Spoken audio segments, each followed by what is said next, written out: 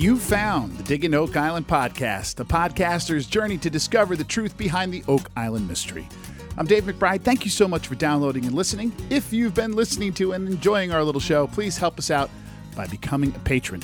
Go to patreon.com/Digging Oak Island to learn more.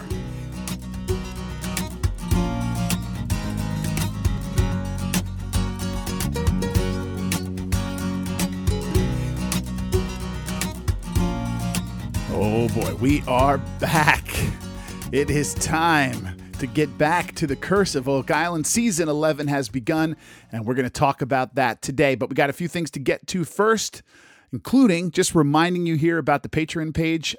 Just once again, if you think this podcast is worth $5 a month to you, that's it, and you'd like to see the podcast keep going and remain as ad-free as possible, please consider becoming a patron of the show. You can go to patreon.com/Digging Oak Island and sign up. And also, you get exclusive access to a live chat during the U.S. broadcast of each new episode of The Curse of Oak Island. Patreon has actually added a new chatting software, a new chatting kind of widget to their site. So we're going to give that a run, or we gave that a run this week for sure, and see, work out the kinks and see what everybody thinks. But it is always so much fun. I love that chat. That alone is worth $5 a month in my mind. But anyway, come and join us. Remember, patreon.com/Digging Oak Island, $5 a month, cancel anytime. I get asked a lot about one-time donations. If you cannot do the $5 a month thing, certainly that's absolutely acceptable. The only way I can really do that, though, is through Venmo. You can Venmo me at Dave McBride Music. That is my musician job Venmo. During the pandemic, people like to tip virtually or without giving money away and those kind of things. So we just sort of keep that stuff going.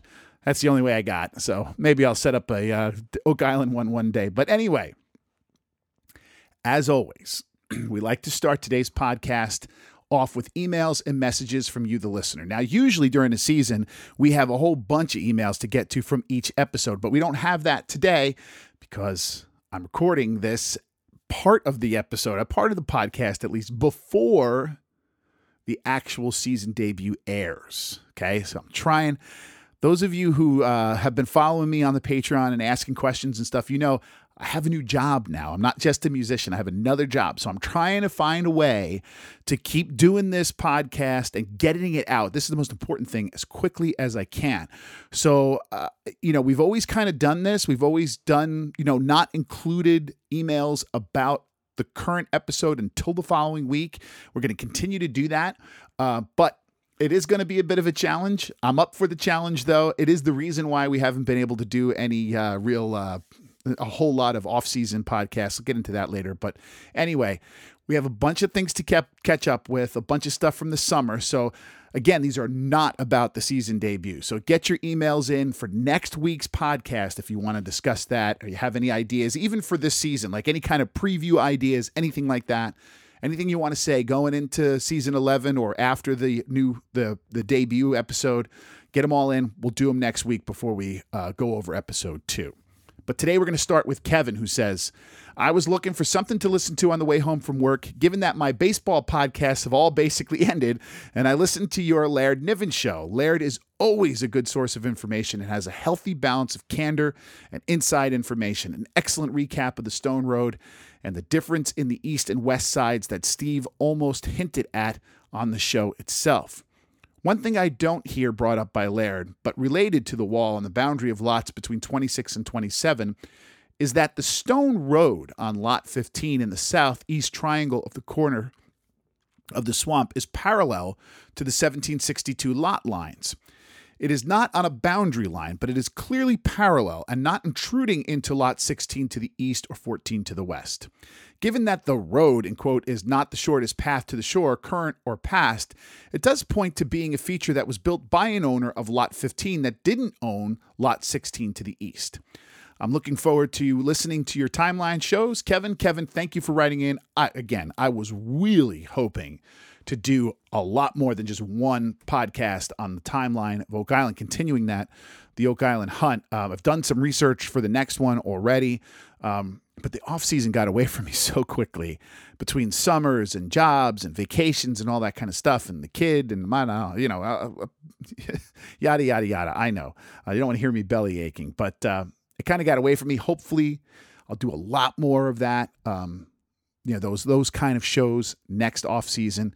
But really, once the Curse of Oak Island gets started, that kind of needs to be the focus of my attention here. I just couldn't get ready in time, for those other shows. They're great fun to write and record, but they're very, very time consuming. Anyway, more next summer for sure. Now, on to the rest of your email. I think your analysis on that Stone Road feature on Lot 15 is sound. The hope is we can get most of these features uncovered this year and not extend that work any longer, right? As soon as we can get a good look at the real length and totality of these stone paths, we can start to formulate some theories, some real theories about them, and perhaps get some answers or come up with some on our own, right? The fact is we are not there yet with this. We have not seen this yet. We don't know the extent of it, and maybe we get there this year. I'm hoping so. I know that there's a lot of work being done in the swamp, so it's going to be a big focus. Thank you again, Kevin. Come back to me later on in the season so we can continue this discussion. Again, looks to be a real focus for the team's time, energy, and money. All right. We have a couple of emails from our friend Jock to catch up with, so let's do that now. We start off with an email about that Facebook page, Oak Island from the Other Side of the Causeway, which we've discussed, and maybe even in the last podcast. Jock says, "Hi, Dave. Looking forward to your updates as you go into another season. I periodically look at this blog. I'm sure you know about it. At least we get updates on on when things are moving across the causeway. Semi-surprised they're still working there. Looks like her blog shows a kayak video from yesterday. Would they have put all those rocks up on the shoreline to prevent spying from the water? I wonder if that area is a no-drone space like at airports. As usual, with all these people coming and going, a leak of something significant would be impossible to contain, especially in the bars. So my take on season 11 is nothing was found. Cheers, Jock." Jock, that's a good source for sure. We've talked about it again quite a bit. I'm a bit hesitant to try and glean too much out of just some photos, to say they found nothing. I'm trying to remain positive about season 11, but as opposed to a lot of people out there, I don't define something significant, to use your word, as just treasure. They very well could have found something significant. So who knows, right? I mean, they have found something significant in the past years. We can't deny that. May not be treasure, but there has been some stuff unearthed that we're still scratching our heads about. Anyway, check out that Facebook page, Oak Island from the Other Side of the Causeway. Really kind of a cool spot to go and get some information, especially in the off season in the summertime, because that's when the work is going on. So you're seeing trucks you recognize and things like that. Anyway, on to the next one from Jock. He writes, "Hi, Dave. Always enjoy your podcasts. Have been keeping up to date with your summertime reports. I have a couple of things to bring up. I took a screenshot of this Facebook site of the Hurricane Tropical Storm Lee that hit Nova Scotia. I'm sure weather like this has been commonplace in the area for eons." Let me just stop there. Yeah, I almost forgot about that, Jock. I wonder how big a role that storm will play in this season and the work done. The wildfires too, right? I mean, I think the beginning of those wildfires was certainly up in Nova Scotia. I'm not sure. I remember talking to Laird and he was not affected too much by it, but you never know. Anyway, we'll see. Jock continues. "I keep thinking that the lead cross looks pristine. How could that be after 200, 300, 400 years on a beach? I picked up some beach glass last week and it sure shows its age. I guess the explanation could be that it was buried deep in the sand and suddenly popped out onto the seashore soon before Gary found it. Lead is very soft, so I wonder how it looks unscathed. Look at all those coins," he puts in quotes, "they have found. Numerous ones are so worn they are hard to read the original inscription. Have they hit any expert, unbiased opinions from the British Museum? For example, sorry, not trying to start a conspiracy." You are, though. "Also, as I perhaps mentioned to you before, my wife and I ended up in Sintra, Portugal this summer. We ended up going to the Quinta de Regaleira, I think I'm saying that right, where the spiral staircase was. I did not see one symbol of the Knights Templar. Boy, the Oak Island guys must be more observant than me. And by the way, wasn't the Knights Templar supposed to be a secret society? If so, why is there symbology all over Nova Scotia as referenced by the gang? Third comment, the Fellowship seems to be really good at dating wood, roads, and wells. They pull a twig out of a well and under the road and come up with a crazy date. Why would they not lift up each of the rocks in Nolan's Cross and date the organic material or twigs under each? If it was man-made, the dates should be very similar. Or do you think they have and have not told us about it? Nolan's Cross seems to be a cornerstone of numerous theories, so it's important to date it. All the best. Cheers, Jock. Jock, I have said this before. I am forever stunned by the lack of attention the team has paid to Nolan's Cross over these 11 years. You are 100% correct. The Cross is an absolute cornerstone for especially modern theorists. And it seems more than a little strange to me that they have paid so little attention to it over the many years of the show, right? And especially considering the partnership with the Nolan family. That would have been the first thing I spent the better part of an entire summer working on, was proving that this Nolan's Cross is what we think it could be. And with regards to Sintra, my recollection is that, wasn't that a Masonic site? I think I'm right about that, right? Here's another thing I've said a million times on this show, but on this podcast, but it always bears repeating. Templars and Masons are not the same thing. It's funny how the show likes to blur that fact, but that is the fact. They are not the same thing, and there is hundreds of years separating the two organizations. And finally, Jock sent a photo to me, which I'll post on our Facebook page along with this email. He writes, "Hi, Dave. I was digging in the yard, and I came up with this. No metal detector. Note the fleur-de-lis. I don't think the Templars came to Manitoba. If so, they have come via Hudson's Bay.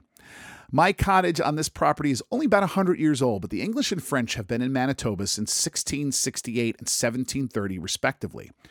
If I was a producer of The Curse of Oak Island, I would try to spin the older dates. This is what bugs me about the show, is that they would do just that, spin the older date and note that the fleur-de-lis is significant of an unknown origin. Cheers, Jock." By the way, you guys in Eastern North America would have numerous things like this in your yard. Again, thank you for all that, Jock. I'm sorry it took me so long to get to him. All great stuff. And I'm sure we do have numerous things. I've seen quite a few of them. I used to own a house kind of in western New Jersey that was adjacent to what we later found out was a centuries-old landfill underground. The land had since been filled in, plowed over, and lawn. You would never know it. Except every once in a while, my Airedale would dig a big hole in the backyard and come out with some, turn of the century piece of glass or some kind of piece of metal. Humans have made a garbage dump out of much of the planet over the last couple of 100 years. Anyway, it's always great to hear from you, Jock. Let's keep those emails coming. This season is going to be a good one, and hope to hear from you. Hope all is well as well. Let's go now to Rob, who writes, "Dave, you might be interested in this, a slightly better balanced take on Royston's Cave." And he sent me in an email, a YouTube video. He says, the thing that really jars me is their lack of objectivity, like when they thought TE was the Treasury of England. Never have I heard this. A 10-minute Google search and a quick phone call to a UK historian would have disabused them of this idea. It's a crazy show. Rob sent me this link. I'll put it up on the Facebook page for you guys to look at. It's a deep dive into Royston Cave. I'm not going to get too much into it. I'll let you guys take a look and judge for yourself. And the reason why I'm not going to get too much into it is because I've kind of already expressed my concerns here, or my reservations, I should say, about Royston. And I've done it a few times. There's a lot of ifs to Royston Cave and a lot of unknowns. And I certainly think that its potential connection to the Templars in Oak Island its connection to the Templars is in dispute. Its connection to Oak Island is tenuous at best, or imaginary almost. Anyway, thank you so much for that stuff, Rob. That is really, really cool little video here that I think you guys are going to enjoy. Let's go now to the Patreon page and hear from our friend Mark, who writes, "Rewatching season 2, first episode marks the first appearance of Gary Drayton. But more interestingly, the lads are in Florida to complain about the fancy metal detector they used to scan the swamp in season 1. They were getting big hits, but then Tony Sampson would go look and find nothing. The manufacturer goes on to explain how non-ferrous metals can start leaching into the water and create a false positive of something looking large and extensive, while in reality, it's something much smaller. Sounds like the boys have a bad memory for past things. You should watch the segment. It's about 9 minutes in. Also at 17 minutes, he writes, they say, quote, during the Elizabethan era, Oak Island was thought to be rich with deposits of gold ore, but after a British mining expedition returned with 1,100 tons of iron pyrite sulfide, the island's extensive maze of underground mine shafts was quickly shut down. Mark, it's a great pull. I think we did once go over it in our off-season, season 1. Maybe it's time to do season 2. Go back and do a rewatch of that. I really suggest everybody go back and look at this episode. You can do it on the History Channel website. The owner of this company, and this is the company that builds these high-end metal detectors that take multiple people to operate, right? They tell the guys that when non-ferrous metals are underwater for a long time, they begin to, and this is the quote, deteriorate and form a type of metal cloud underwater, resulting in the false readings that suggest the presence of something even larger. Now, Mark, when you think about it, that could explain a lot from over the past few years, right? But however, I think we do have to keep in mind that, and they say this on the episode too, for such a cloud to form, there needs to be non-ferrous metals down there in the first place. So it might not help you pinpoint its location, but it is certainly telling you that they are there somewhere, right? Does that make sense? And the other scene that Mark mentions, and he quoted a bit, and I'm going to re-quote it here. It comes when the same company then comes to Oak Island to try and scan again, but this time they're going to do it while the swamp is frozen over, so they can get a better and certainly less disturbed reading of the area. So during this scene, the narrator says, and just to repeat a little bit here, quote, there are those who believe what lies beneath the Oak Island surface may not just be one treasure, but several. During the Elizabethan era, Oak Island was thought to be rich with deposits of gold, but after the British mining expedition returned with 1,100 tons of iron pyrite sulfide, or fool's gold, the island's extensive maze of underground mine shafts was quickly shut down. Or was it? That wasn't my impression of Robert Clotworthy, but I just wanted to get into it there. Mark, as fascinating as this seems to be, the narrator leaves out some really important details in what he's saying here. All of this is just a theory, and it's based on the English explorer Martin Frobisher, who did indeed come to Canada in the late 1500s looking for the Northwest Passage. And along with his attempt to do this, he was also under orders from the Queen to find gold and bring it home, probably to pay for his expensive voyage. He mined some down there, and he brought home what he thought was gold, but it turned out to be tons and tons of fool's gold. All of that is indeed true, but there's no reason to believe he did any of that on Oak Island. Again, Frobisher was looking for the Northwest Passage and was exploring and mining up in what is now called Frobisher Bay, which is way to the north of Nova Scotia, hundreds, if not thousands of miles away. Again, it's just a theory that requires a big leap of faith here, putting Frobisher in the wrong place. But it's presented here on the show. And what I really have to say is a poorly written manner, because it makes it sound like someone somewhere, documented extensive mine shafts looking for gold. That is not the case. Great stuff, Mark. Let's hear now from our friend and my fellow Jersey boy, Peter, who writes, as we start to see Oak Island ads, I can't help but think another season with no treasure. I mean, if they found a huge amount of treasure, wouldn't they then hype it to the hilt? Wouldn't that draw the most viewers? Also, I get the sense you skipped the new Marty Blake top 10 shows. I recommend the second one on treasure theories. Really showed how many possibilities they have found hints for in Scotland, England, France, Spain, Portugal, Italy, and how odd it is that they hearken to different centuries. Great for anyone new to the show. Would love to hear your thoughts on it. Peter from New Jersey. Peter, I don't skip them. I mean, I do a podcast about Oak Island. But I honestly, I don't really like them very much. I'm not a fan of the format, the sort of the retelling, the regurgitating of stuff. I think for somebody who's not as bought into the whole thing as I am, it's probably more interesting and more fascinating. But for me, it's just a lot of reruns, scenes I can probably, quote before they even start to show them to us. And they're often presented in very non-critical ways, right? When that kind of bugs me too. But yes, you're correct. regarding that one about the theories. It is a good primer for new people to the show and all the different ideas presented over the decades plus series of the of the series. But I would much more recommend someone new to the mystery to read a book, preferably Darcy O'Connor's The Secret Treasure of Oak Island.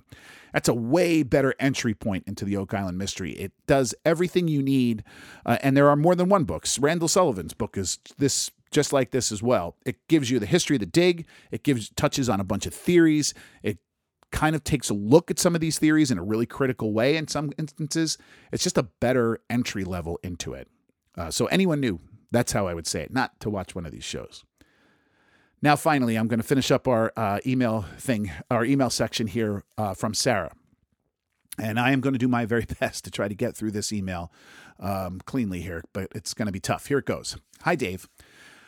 I'm not entirely sure how to begin this email to you, but I am writing to honor my uncle, who recently passed away less than 2 weeks ago after a 6-month valiant battle after having a stroke. My uncle, Mike from Massachusetts, wrote into your podcast with research on the gold in the water findings that were being discussed on season 10 of Oak Island. You featured his research on the April 10th podcast around the 11th to 13th minute. My uncle proudly shared the podcast with my dad, who shared it with our family, all long-standing Oak Island fans.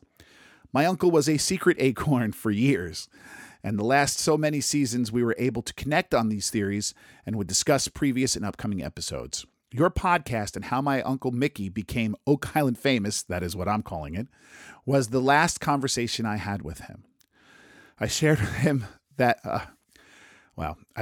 him that who knows, next season they could be inviting him to the boardroom. He did have incredible research. Anyway, my uncle didn't get to see the finale of season 10, but we did communicate with him that they would be back for season 11 and that it would be a big one. The nurses would put the reruns on for him, and I know he was listening and theorizing as he was fighting.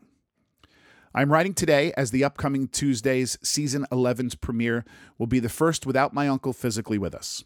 I wanted to write you to honor him and dedicate this upcoming season and all those moving forward to him.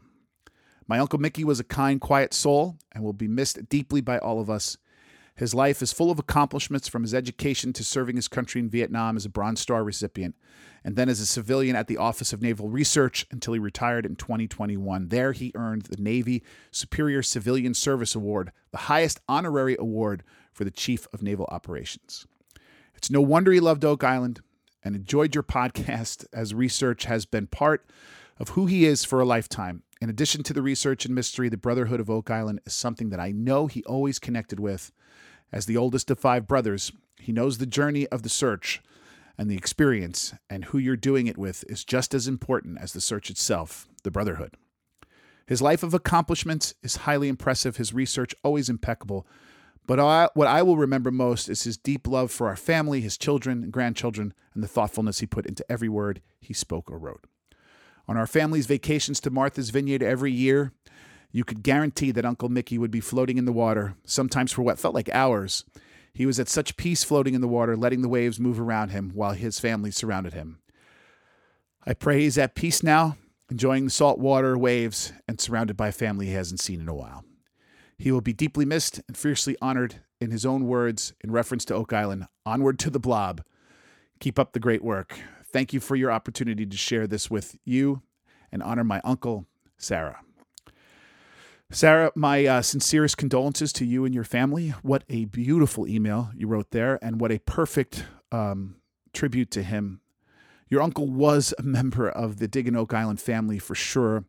I will miss him, and I will miss his incredible intellect. He wrote some just amazing stuff. Stuff that honestly my brain couldn't comprehend where he was going, because it was just so researched and so well done. Thank you so much for letting us know about his passing, for giving us the chance to honor him here and to honor his legacy. My father and his father before him, actually, is called Uncle Mickey by his nieces and nephews as well.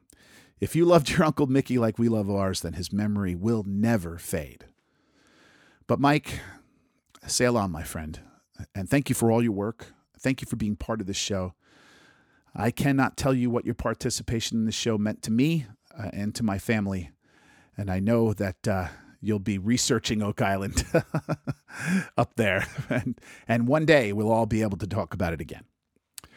Okay, folks, don't forget, if you have any questions or comments, send them along to digginoakisland@gmail.com. We're going to take a quick break, and we'll be back with Season 11, Episode 1 of The Curse of Oak Island.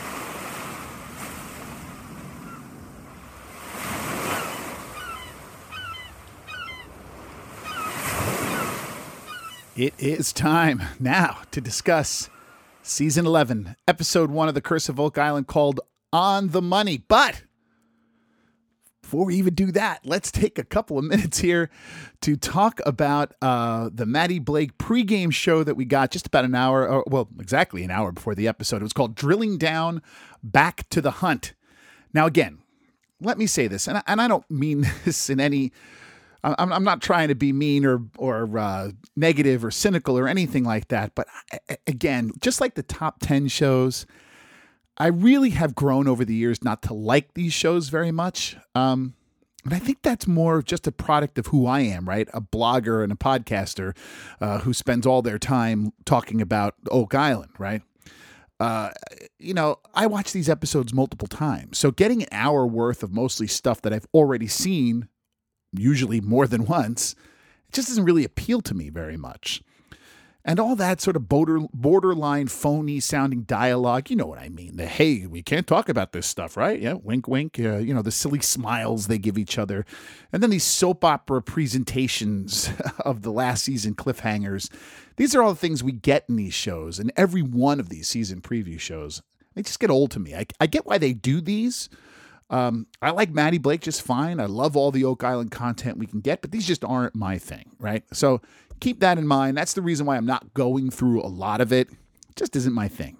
I get that you guys like him, and I understand, especially people new to the show and people who didn't watch every single episode 3 times last year like some of us did. This is a good recap. Now, let me also say this.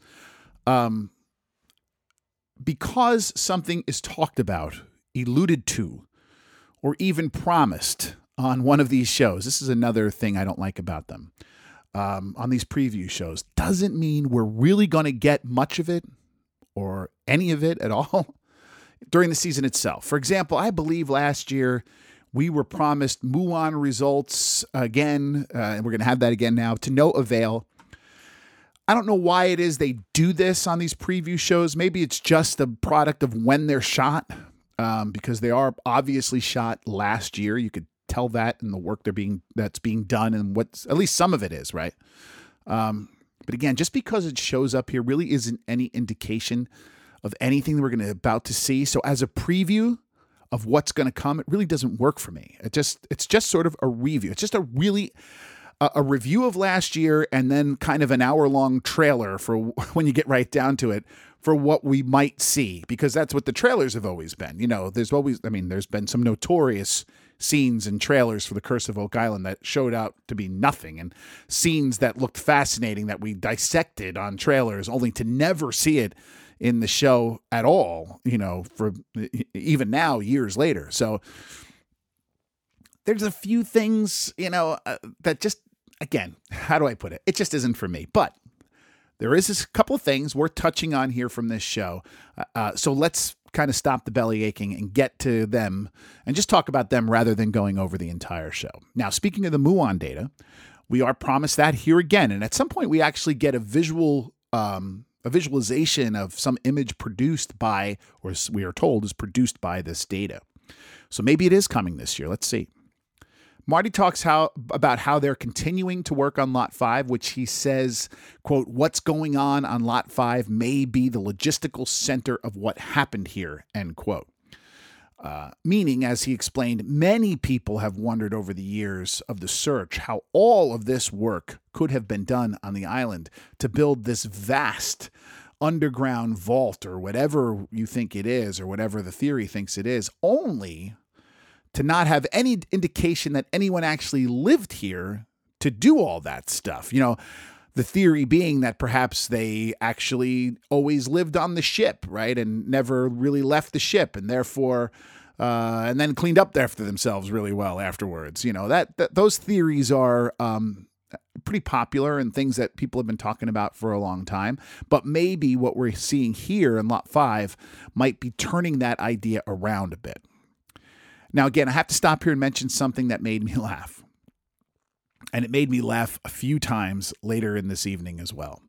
While at Lot 5, Maddie talks about how he found evidence here, how the team has found evidence here supporting a Templar theory. And then, weirdly, the narration goes into this diatribe about the Roman cut coin found last year. Folks, I'm sure I don't need to tell you this, but I will anyway. The Roman Empire was long gone before the Templars formed or were even thought of. As Marilee said on the Patreon discussion, quote, Roman history, 753 BCE to 476 CE, Templar history, 1119 to 1312. That's 600 years. You got to really come up with some mental gymnastics to try to figure out a way that a Roman coin is evidence supporting a Templar theory. It just isn't in my mind. I don't even know what that meant, Anyway. Also, we see in the swamp, which has been drained somewhat, but not dammed up yet, we see the top of a huge boulder they're interested in. One that they equate from its, just visually from the top of it here, to Nolan's Cross and the boulders that make up Nolan's Cross. And speaking of Nolan's Cross, and after my criticism of the subject in this email section, it seems the team is going to be doing some serious work regarding that feature. Now, folks, fingers crossed.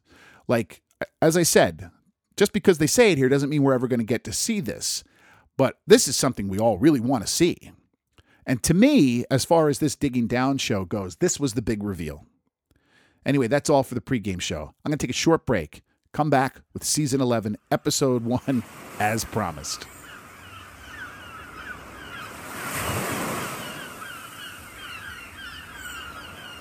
Episode 1 starts off like almost every other Episode 1 we've seen, at least for the last few years.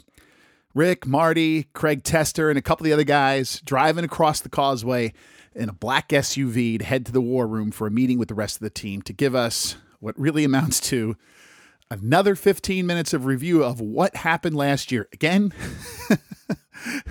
I'm belly aching a lot here. We just watched an hour of that. I'm not sure why we needed that again, but okay, we get it. Let's get beyond that. Let's quickly hit on the money pit, right? The guys from Dumas Mining Company have not begun work yet on the garden shaft, so instead the team will continue the exploratory borehole drilling project that they've been working on for much of the last couple of years. To start, we see work beginning on a new borehole, this one labeled B5N13. There's some dots in there, but they're now not using those dots in the explanations. And it's just west of the garden shaft. Terry Matheson is back to look at the sample, and as Steve noted, he's back with his evil Spock beard. That's what Steve had to say on the Patreon discussion. His evil Spock beard. I kind of like that. Anyway, drilling core comes up, finding what they're calling soft earth.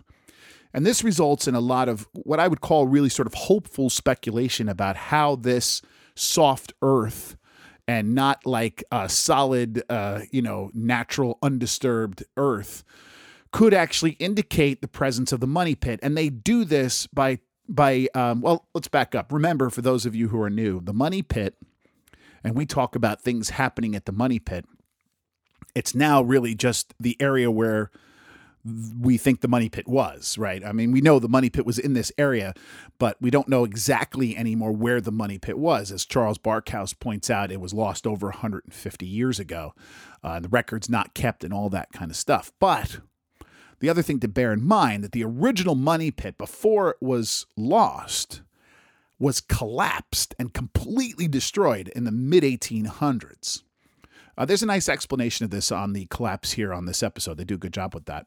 The thought here in this disturbed earth is that this is somehow showing us the location of the collapsed areas, right? Because the disturbed earth is an indication of a collapse and maybe a fill-in by the water around it and those type of things. You understand where I'm going here. So maybe therefore they can say they're getting closer and closer to the correct spot of the money pit because they're getting closer and closer to the spot of the collapse. Now, everybody sort of agrees that there was a lot of side tunnels dug to the money pit. So the money pit was dug down, and then when they couldn't get there because of the flooding, all of the next few searchers who came in tried to tunnel down next to it and then tunneled laterally. They dug down next to the money pit and tunneled laterally towards the money pit, only to be, again, flummoxed by the flooding and people almost dying in the process.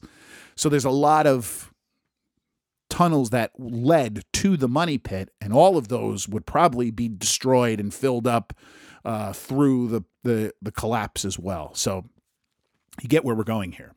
The next sample comes up from this hole, and again, this time it has nothing, and the team sort of puts an end to B5N13.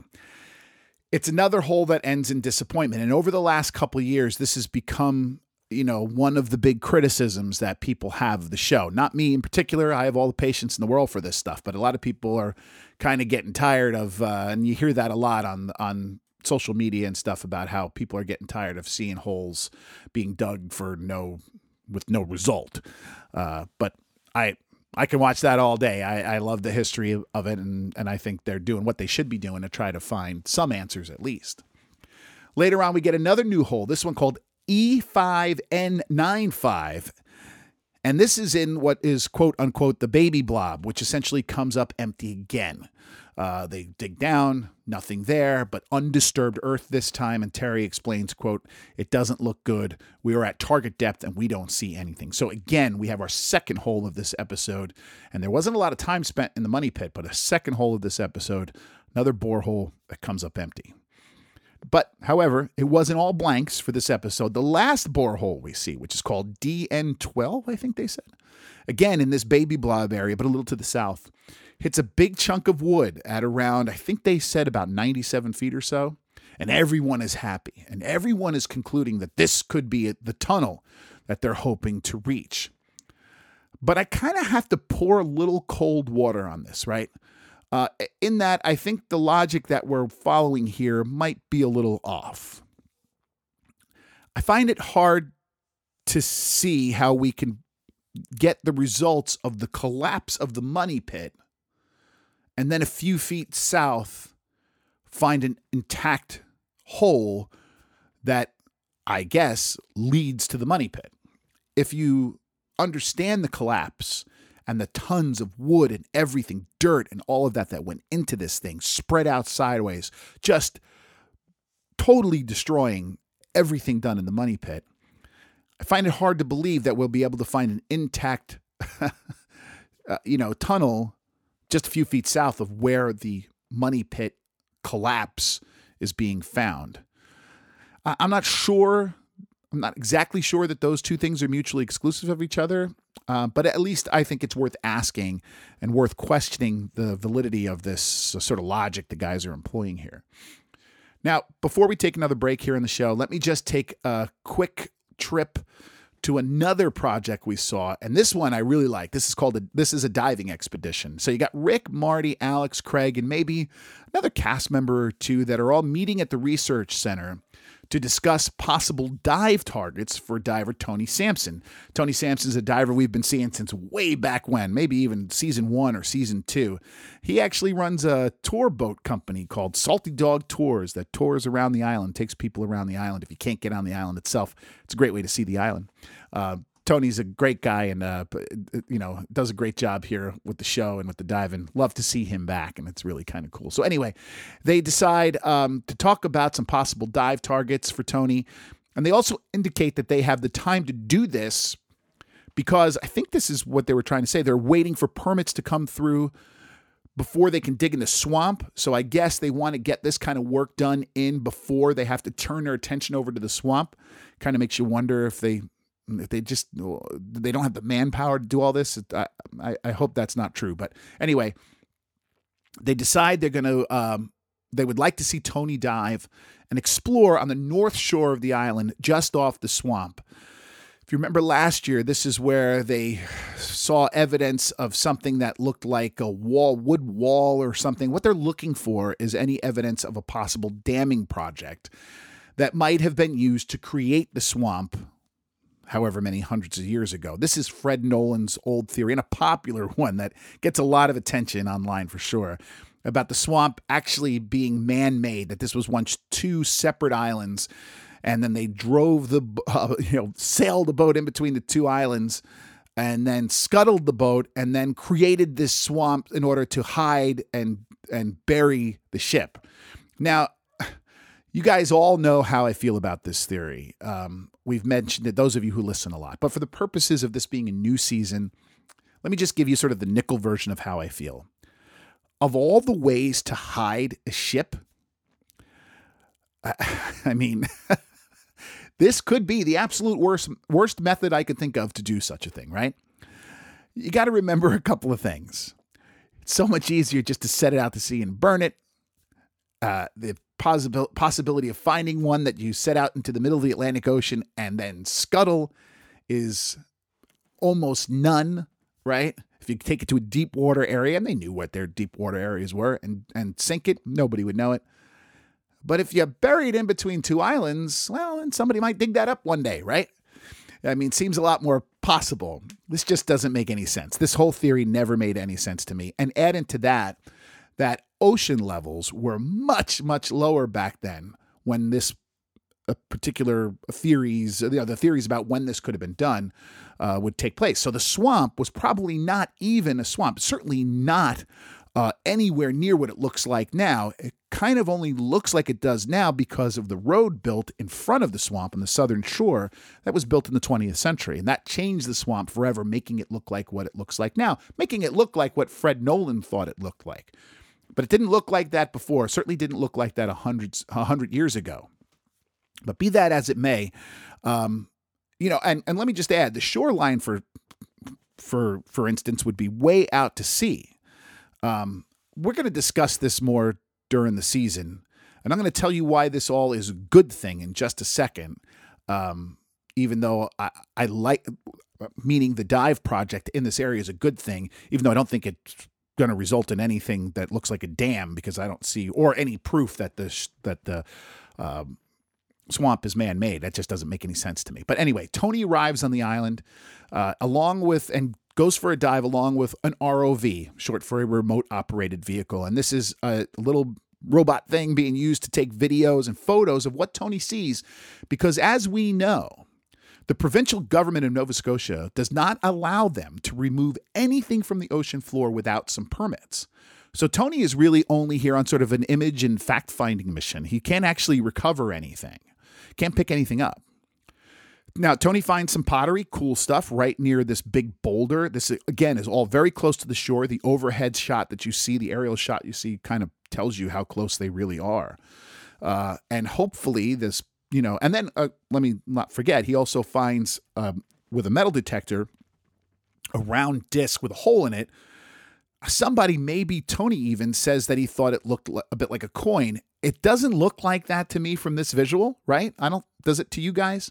But what do I know? I mean, again, we're just seeing it from a TV video here. So let's see if we get any more on this piece in the future. And hopefully they get the permits. And here's why I say that.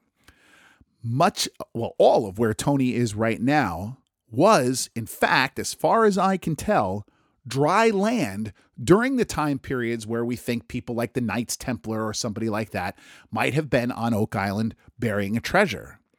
So we really need to get a look at this spot. Like, this is as important to me as digging anywhere on the island, because that area just offshore is, getting a look down there is exactly the kind of thing we should all be rooting for.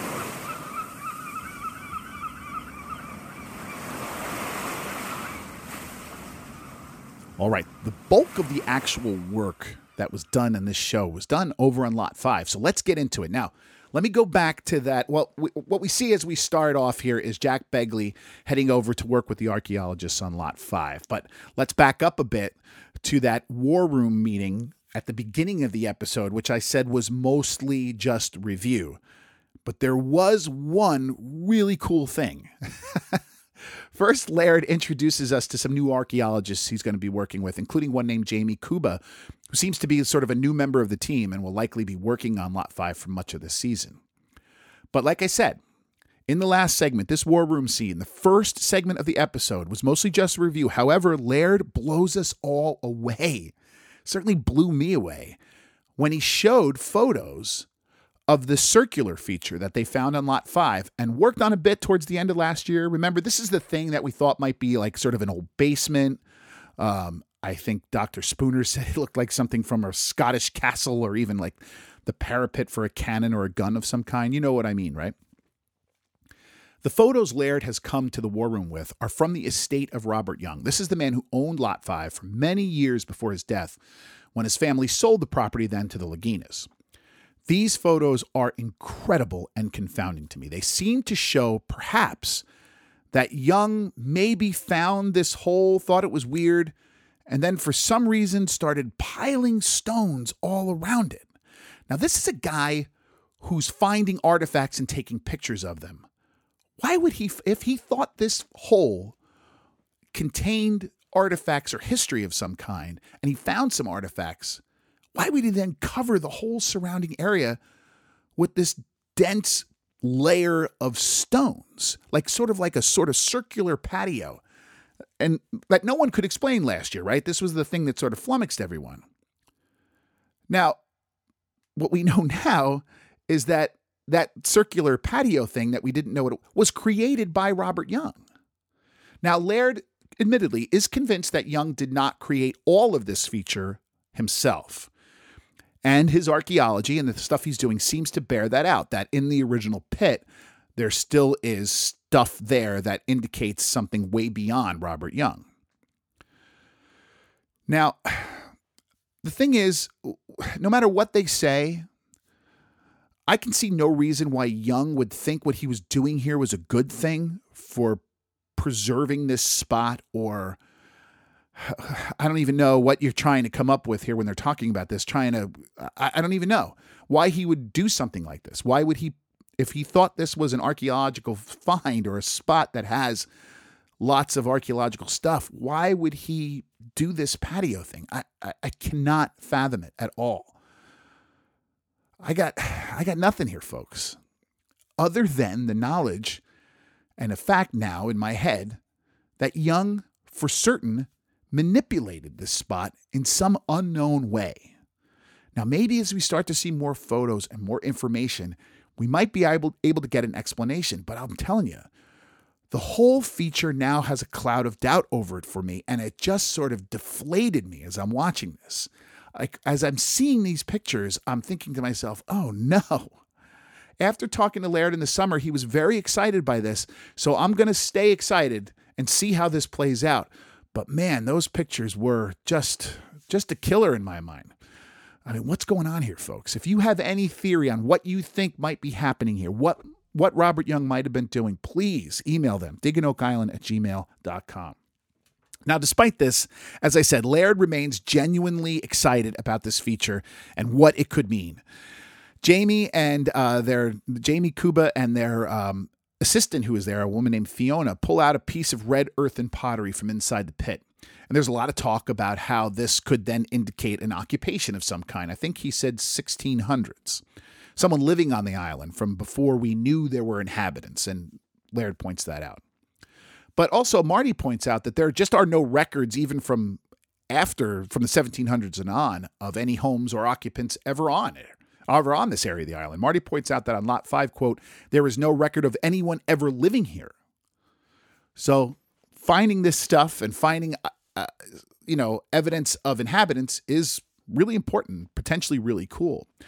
So now, a couple of minutes later, Gary Drayton comes in. Guys were all talking about his eyebrows. I don't know what that meant. Finds a corroded piece of iron in this little pit area with his metal detector that they then take to Emma Culligan to the Interpretive Center for an analysis on a CT scanner.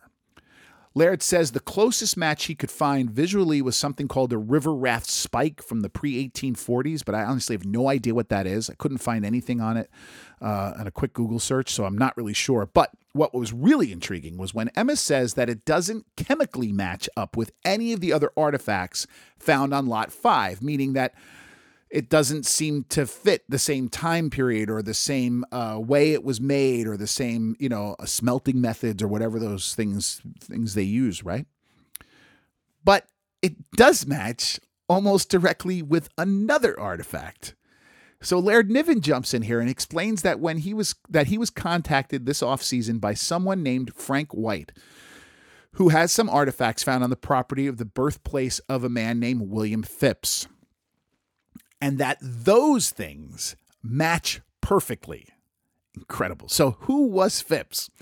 Now, I'm not going to get too much into it because we've talked about him before. And maybe if we get into this more, this Phipps narrative as the season goes on, I'll give you a real deep dive on William Phipps again. But so who was he? He was a governor of the Massachusetts colony for a long, long time, played a role in the Salem witch trials, which he was probably pretty much mostly famous for in history. But the thing that he was probably best known for while he was alive, the thing that made him famous, and certainly the thing most important to the context of our story here, was when he recovered a massive treasure from a sunken Spanish galleon called the Concepcion, which, as mentioned in the show here, has been a theory as to the origin of the Oak Island treasure. Again, I don't want to get too far down that rabbit hole, especially if we're not going to go back to this. But if we do, we'll get more into that theory. They do mention it here. It is on a past episode. Let's hang on to that for just a little bit, right? And see what it is. But the cool thing is that this artifact matches these William Phipps artifacts. I mean, I really want us to dig into this some more and see what this is. I mean, this is a potential of a direct tie to a theory, right? So, I mean, we haven't seen anything like this since the lead cross, right? This could possibly be a big, big thing that they found here, especially if they find more, and then we can get a serious chemical analysis that gives us what this could be. Anyway, I don't want to get too excited. You never know with these things, right? So later on, Rick and Gary are detecting on Lot 5. There's this whole thing going on about how Rick's the lucky one. Gary always finds things when Rick's there and nobody else, which I thought was really funny. And the narrator says that they are, waiting for, or they're doing all of this within the guidelines of the provincial government, right? According to provincial guidelines. So we're making a lot out this episode so far about how we're staying inside the boundaries of the laws because, I mean, for whatever reason, but they are making a point of that. And it's important to keep that in mind as we go forward. Gary finds a coin. Then he finds another coin. Then Marty and Craig come down and they continue searching. And then they find a third coin. Then they take these coins to the interpretive center to Laird and Emma Culligan again. And Emma does a quick scan of one of them. She says it's 95% copper, 5% silver. Emma says it's not Roman old, but it's still old. So again, we're focusing on the potential for this Roman stuff, which I don't really know why. And every time they mention it, they kind of shoehorn in the Templars. Again, I don't know what that's all about. The next coin seems to have a head or a face on it, some sort of marking, and Emma says it's a pretty good candidate for a Roman coin, which she ends up being right about, by the way. And again, we go into this Templar thing. I have no idea what this has to do with the Templars, but be that as it may, the third coin has these strange sort of lines on it. It looks like, I think somebody calls it the waffle coin, right? And Emma says that this one matches closest to a French coin that she has information on that was used during the 13th century. The thing here is these are all totally unique. There is no thread between them, right? We have a French coin, a possible Roman coin, and then some other old coin that we don't know of, but we know it's not either of those two things. Gary seems to indicate that he thinks this is a good thing. I don't know how you can think that, because what we want to do is narrow the search here, yet it keeps getting bigger and bigger. And here it is again. If we think these coins were from the people who deposited the treasure or were part of the treasure itself, how does that make any sense? I mean, this is confounding. I do not understand. Anyway, Gary's detecting again later on. It looks like the same scene. It looks like everybody's wearing the same stuff, but they tried to make it seem like it was the next day or something like that. But I don't really care much about that stuff. And they find yet a fourth coin, another coin. So they bring in a numismatist. This is basically a guy who's a coin collector. He's a guy who's an expert on coins. We've seen him many times before. His name is Sandy Campbell. He takes a look at the coins. Again, we're doing this visually, and we're doing this with a collector's eye. We're not getting the information I'm about to give you from any sort of concrete scientific or chemical way, right? So could these be facsimiles of stuff? Sure they can, but we don't know that. We're hoping we get that information as this goes on. So Sandy says the first coin he looks at has the design, this is the one that was like the waffle coin, has the design of a castle portcullis, which is one of those sort of grates or, the front gate of an old castle. It's sort of that grill, right? That lattice-looking grill that was usually made out of iron or something like that. And what he says is that indicates that it's a British coin of sort of Tudor era circulation. The second one, he says, is obviously Roman, and he says it's from 100 to 300 AD. The third one he brings in, he says, is harder to identify. I think this is the one that Emma thinks might have been French, but he speculates that it could maybe even be from India and of the Middle Ages. I mean, my goodness. And then the fourth one, he says, very 100% surely is Roman, and he says from the BC era. So the episode ends with this sort of hanging over us. And again, the only thing I have to say on this until we get all of this absolutely confirmed, which, I mean, that's pretty close here, right? I mean, Sandy knows what he's talking about. He spent his whole life doing this stuff. And Emma, I'm sure, can date it somehow. And I hope they will do that more as the time goes on.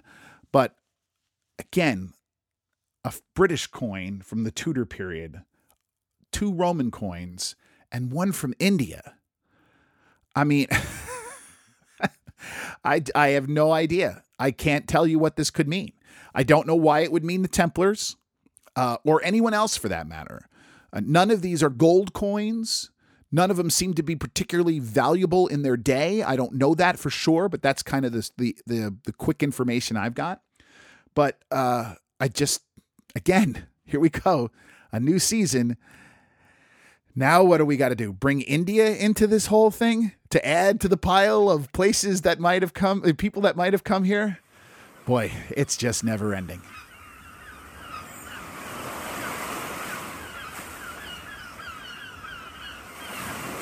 All right, folks.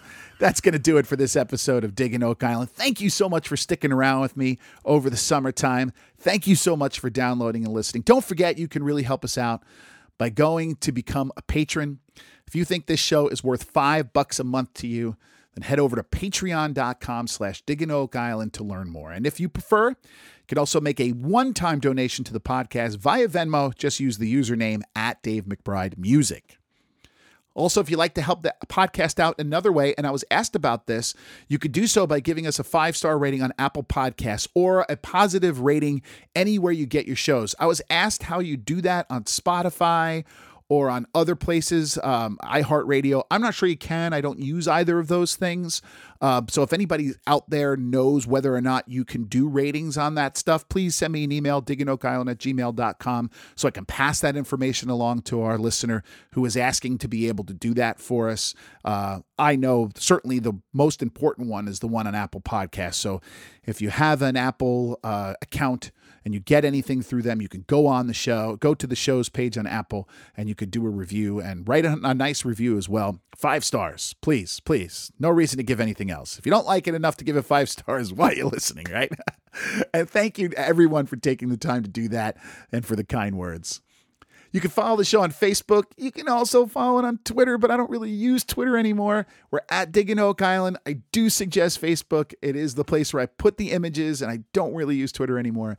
If you have any questions or comments you want to send directly to me, you could do so via email, diggingoakisland@gmail.com. You could do so via Facebook Messenger as well. Just keep in mind, if you do send me an email or direct message on social media, I might just answer it here in the podcast. So if there's any reason at all why you don't want your message read aloud or you don't think this is for the audience, just make a note of that for me, and I'll do my best to answer you. I did a very poor job of answering these things over the summer because of how busy I was, but I promise you I will get to them quicker now. It's been a long summer, but we are back, folks, and I cannot wait for this season to continue. And as we used to say, as Dave Blankenship used to say, it is crown time. So let's pop the cork, and until we speak again, I'm Dave McBride. Thank you for listening to Digging Oak Island.